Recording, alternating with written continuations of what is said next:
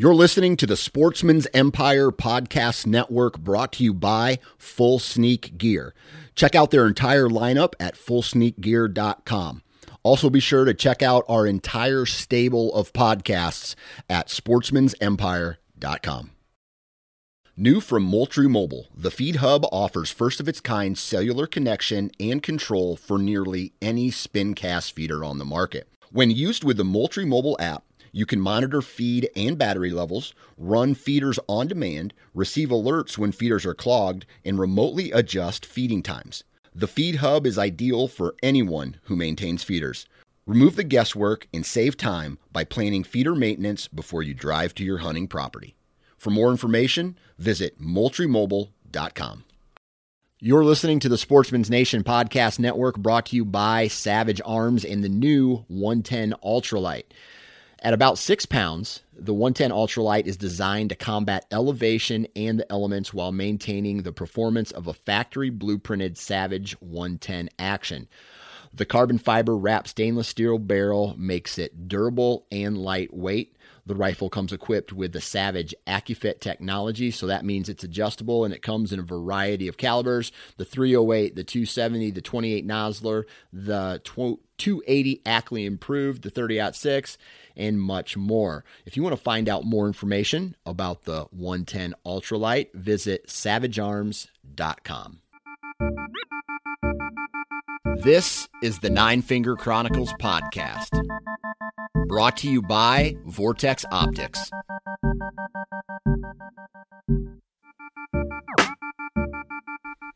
Happy Friday, everybody, and welcome back to a brand new episode of the Nine Finger Chronicles. This is a no foreplay episode. It's going to be short. It's going to be sweet. We're talking strategy right now, this time of year, for this upcoming weekend. And this time, it's just about pre-rut, could be pre-rut, depending on where you live and the activity that's going on in the in your region or in your area, or even as small as your particular farm. I know that in some of the places that I've hunted in the past, this 20th through the 25th was the first time I really started seeing the big boys on their feet during daylight.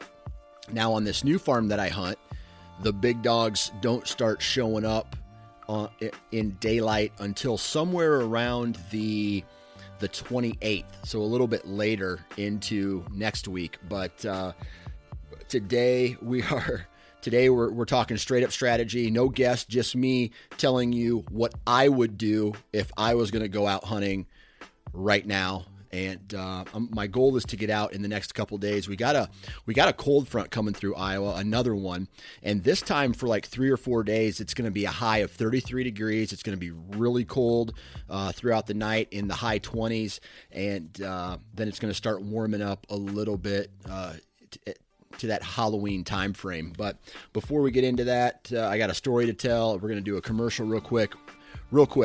Vortex Optics, man. If you haven't had the opportunity to put a pair of Vortex Optics to your eyes, whether it's the rangefinder, whether it's a spotting scope, whether it's a rifle scope, whether it's a pair of binoculars, these guys make some badass equipment.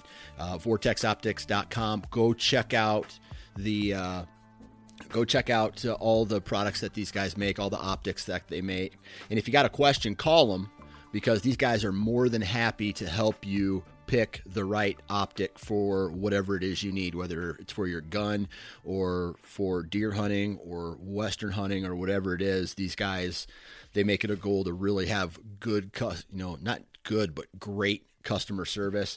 And they have a badass warranty. Here's how the warranty goes. If you break it, or whether it's an accident or you do it on purpose or whatever it is, you send it in to them. They fix it.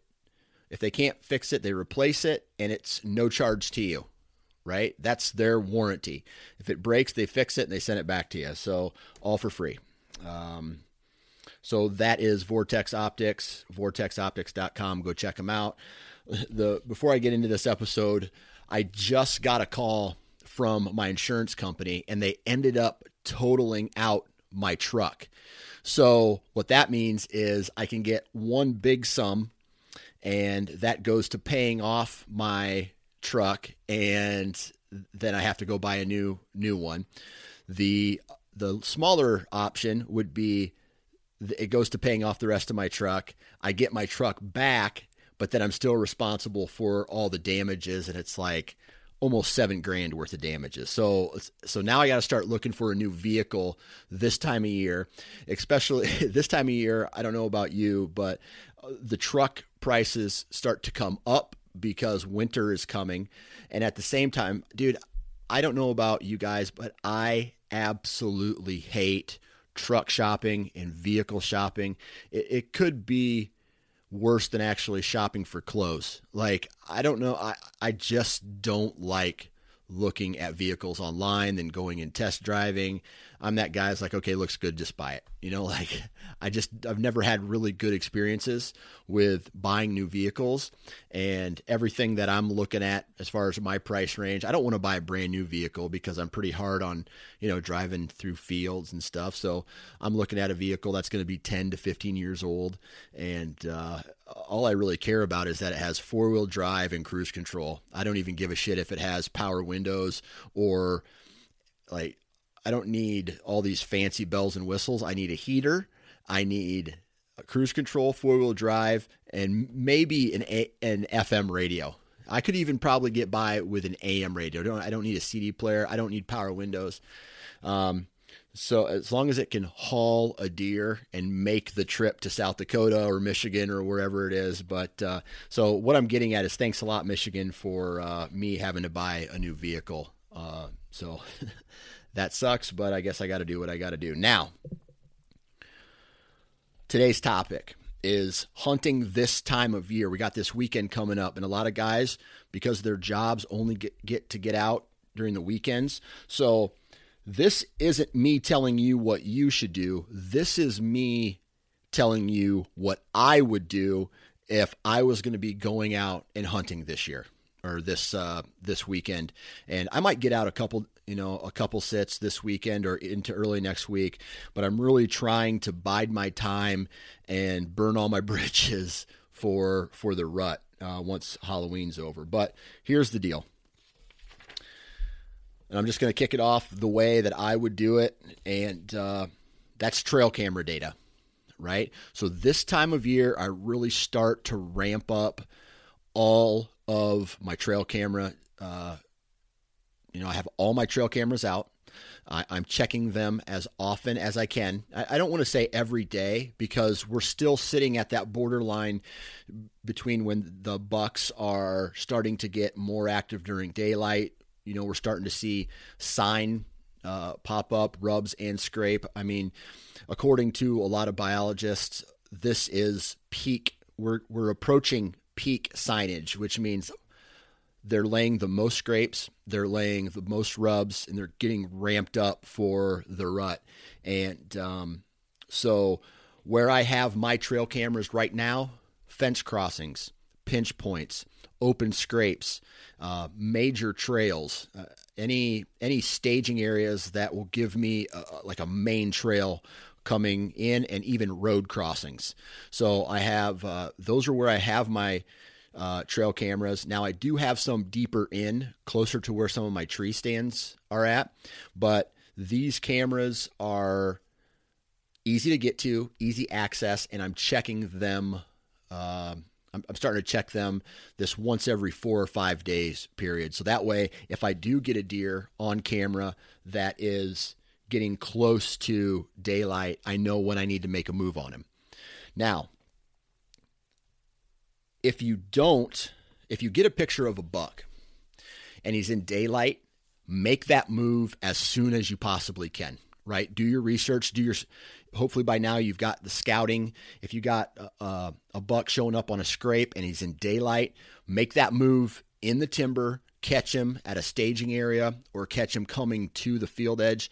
I'm not the kind of guy who really likes to sit on field edges. I'm going into the timber and trying to catch them before they make it to the field edge.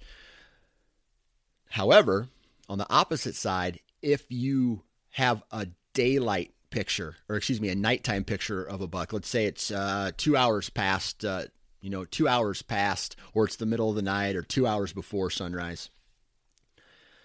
Personally, I almost treat that like no picture at all. It's good to know that this buck is in the area, but what I'm doing is I'm not making a move on him, because I know that if he's 2 hours past light, he's going to come even through a staging area or through a pinch point. More than likely, he's going to be coming through there nocturnal as well.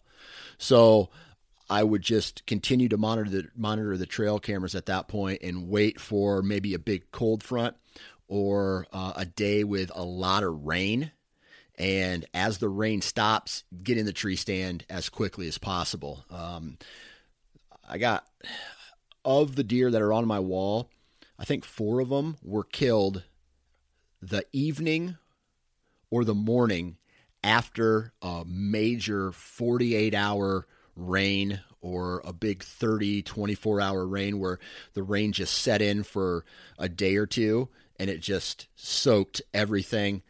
That front passed, that high pressure moved in, the deer start getting on their feet, and man, it's almost like the first thing they want to do is make their lap as soon as they can, lay their sign down first, let everybody know that they're there.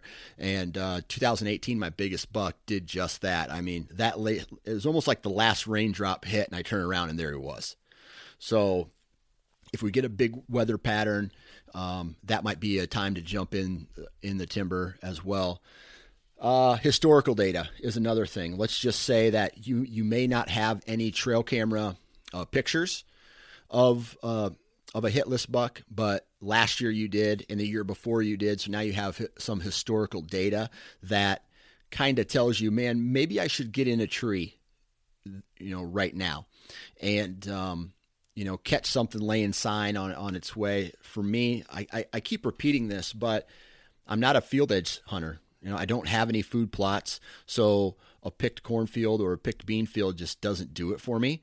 I like to get in, and typically what I'm finding, and this is a bullet point I have here, is maybe find a staging area, some place that could be a food source or almost like a mini bedding area, or some place that's slowing deer down to lay sign in some thicker cover before they make their way to the destination food source, like a big ag field or a food plot by the end of the night. So you can do that with or without trail camera pictures, right? So what I do is I monitor my trail cameras. If you don't have trail cameras, maybe use that historical data from sightings from your tree stand from previous years, or wait for that big cold front with a lot of precipitation to come through. Now let's remember, pre-rut is not the rut, right? So they're getting interested, but the big mature bucks, they're not dog and does right now. They, unless there is a doe that's in heat real early, the small bucks, I've got a lot of reports that there are small bucks starting to push does, but the big dogs, they know better, and they know that they can push these little bucks away when the does actually do come into heat. But right now, I think they're just laying sign, letting everybody know they're there. And sooner or later, they're going to start creeping closer to daylight every single day if they're not spooked. So there's that. Now, let's see here. And I'm kind of going through this really quickly, and that's the whole point of this. Hopefully this is an episode that you can listen in the truck on your way to the tree stand, or on your way to your hunting spot, or, as you're lacing up your boots to get in the truck to go to your hunting spot. But if you don't have trail camera data, the next thing I'm doing is fresh sign, right? For me, I have access to quite a bit of acres, and this might not be something a guy with only 20 acres should do, but just if you do have access to more acres, or you feel like you can scout your property this time of year and do it in a non-invasive manner, then go for a little walk and look for that fresh sign, maybe midday or after the deer come through to go back to their bedding areas. go for a little walk and make sure your wind isn't blowing into where the deer are, and look for that fresh sign. And as you are looking for that fresh sign, hell, bring a tree stand with you and set up right over top of it.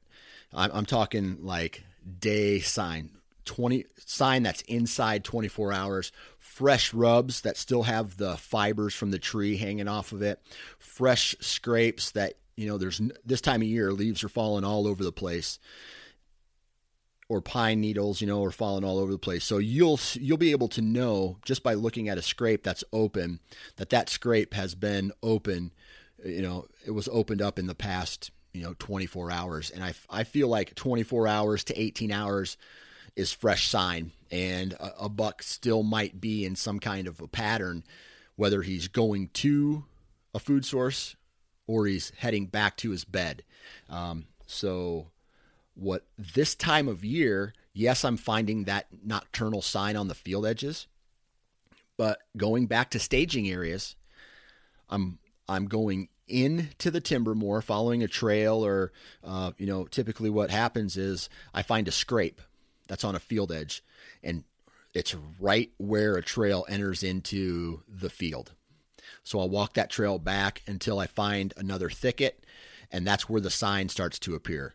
And if you see multiple rubs, multiple scrapes in that area, I'm calling that a staging area. And that might be where a guy would want to set up. That's where I would definitely set up, depending on the wind direction and how fresh that sign is. So definitely keep an eye on the sign there.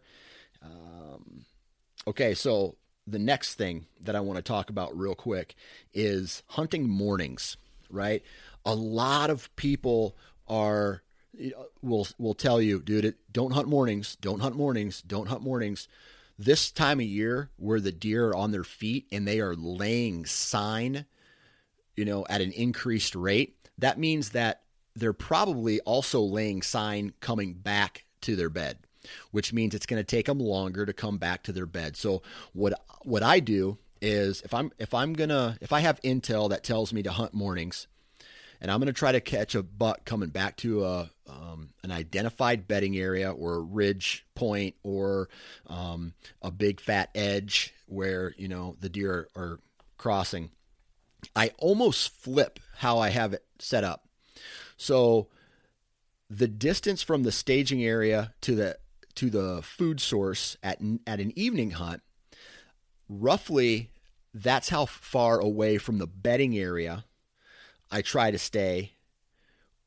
So that way, if I'm coming in, he's already past me, I'm not necessarily bumping him out of his bedding area. But if he's still out cruising his circuit, I'm close enough to that bedding area to where I may not bump him, and then he'll come through at some point. There's a risk involved with that a little bit if he is coming, through during the mornings, but there's a risk every morning that you hunt. Right? You're not being able to see, and you're going in, making a lot of noise while the deer are on their feet, even during the rut, right? So I like to do that with a lock, rock solid access route, right? Your access point, your access route has to be on point in order for something like this to work, right? I'm not hunting field edges typically ever, but if I did, I wouldn't be doing it in the mornings. I'm getting back in the timber. I'm getting back into their furthest away from, downwind of the bedding areas. And as I get closer to the rut, I'm starting to creep closer and closer and closer to these bedding areas where I know the does are, and, get downwind of them. And of course, you got to have the good access routes to get to these places. Really a good access route to get to any of your tree stand locations or areas of your property that where you want to intercept a deer. I mentioned that the deer are on their feet more, making the sign, so it could potentially take them longer to get back. And what really seals the deal for me is if I have trail camera pictures of a deer, not necessarily at daylight in the morning, but close to daylight. Right. So that means that if he's 30 minutes to an hour before shooting light on one part of the farm, and I think I have another trail camera picture of him somewhere between point A and point B, this travel corridor that he's running, then that's a good enough information for me to get back and hunt closer to that bedding area and try to catch him coming back. There's been times where that's really worked well, but then there's been times where right at gray light, I can't really identify what deer it is, but he's a big-bodied deer. I know he has antlers, and he's come through. And that's why it's important to make sure that your access route and your wind is right. So when he goes through and you don't have a shooting opportunity, you're not spooking him. So there's that. Other than that, guys, that's all I really want to touch base on. That is how I am identifying where I am hunting. I very rarely hunt food sources. I'll just repeat myself here. Destination food sources. I am the kind of guy who I don't need to see a ton of deer. I need to see one deer, and that's the deer that I want to shoot, or, in a good pinch point where deer start to make their way through, and just continue to observe my trail camera data. And if I don't have a trail camera in that particular area, really check for the freshest sign. So hopefully this information has you thinking. Like I said, I don't hunt where you hunt, so you have to take what I say and apply it to your properties.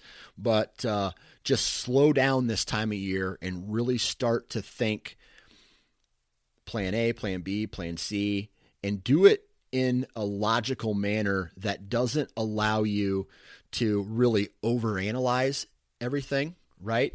What I like to do this time of year, especially if I'm not hunting, is look at my tree stand locations, or look at past data or on my Onyx or on a map and say, all right, so if I have a west wind, here are 3 stands that I want to hunt.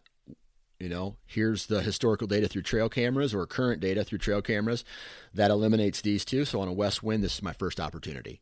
Same thing with every wind direction, right? Here's my access route. Can I hunt this stand on multiple wind directions? Yes. Well, then I need a different access route for each wind direction. So that's the kind of thing that I'm thinking about, the stuff that I'm thinking about right now. Double checking my gear, making sure all that's on point. I continue to shoot throughout this whole time, and do all these things to get closer to a big, fat bodied, mature buck. That's the goal anyway. And hopefully what I briefly talked about today helps you guys start thinking about your plan for the next 4 weeks, because it's starting to get good. And especially in the Midwest, man, we're going to have some colder temperatures coming through in the next 2 weeks, and it could get good really fast. So good luck to everybody. Please be safe, and keep me posted when you end up shooting your deer this year. I'd love to see pictures, and don't be afraid to send me a picture of a doe or a spiked buck, man.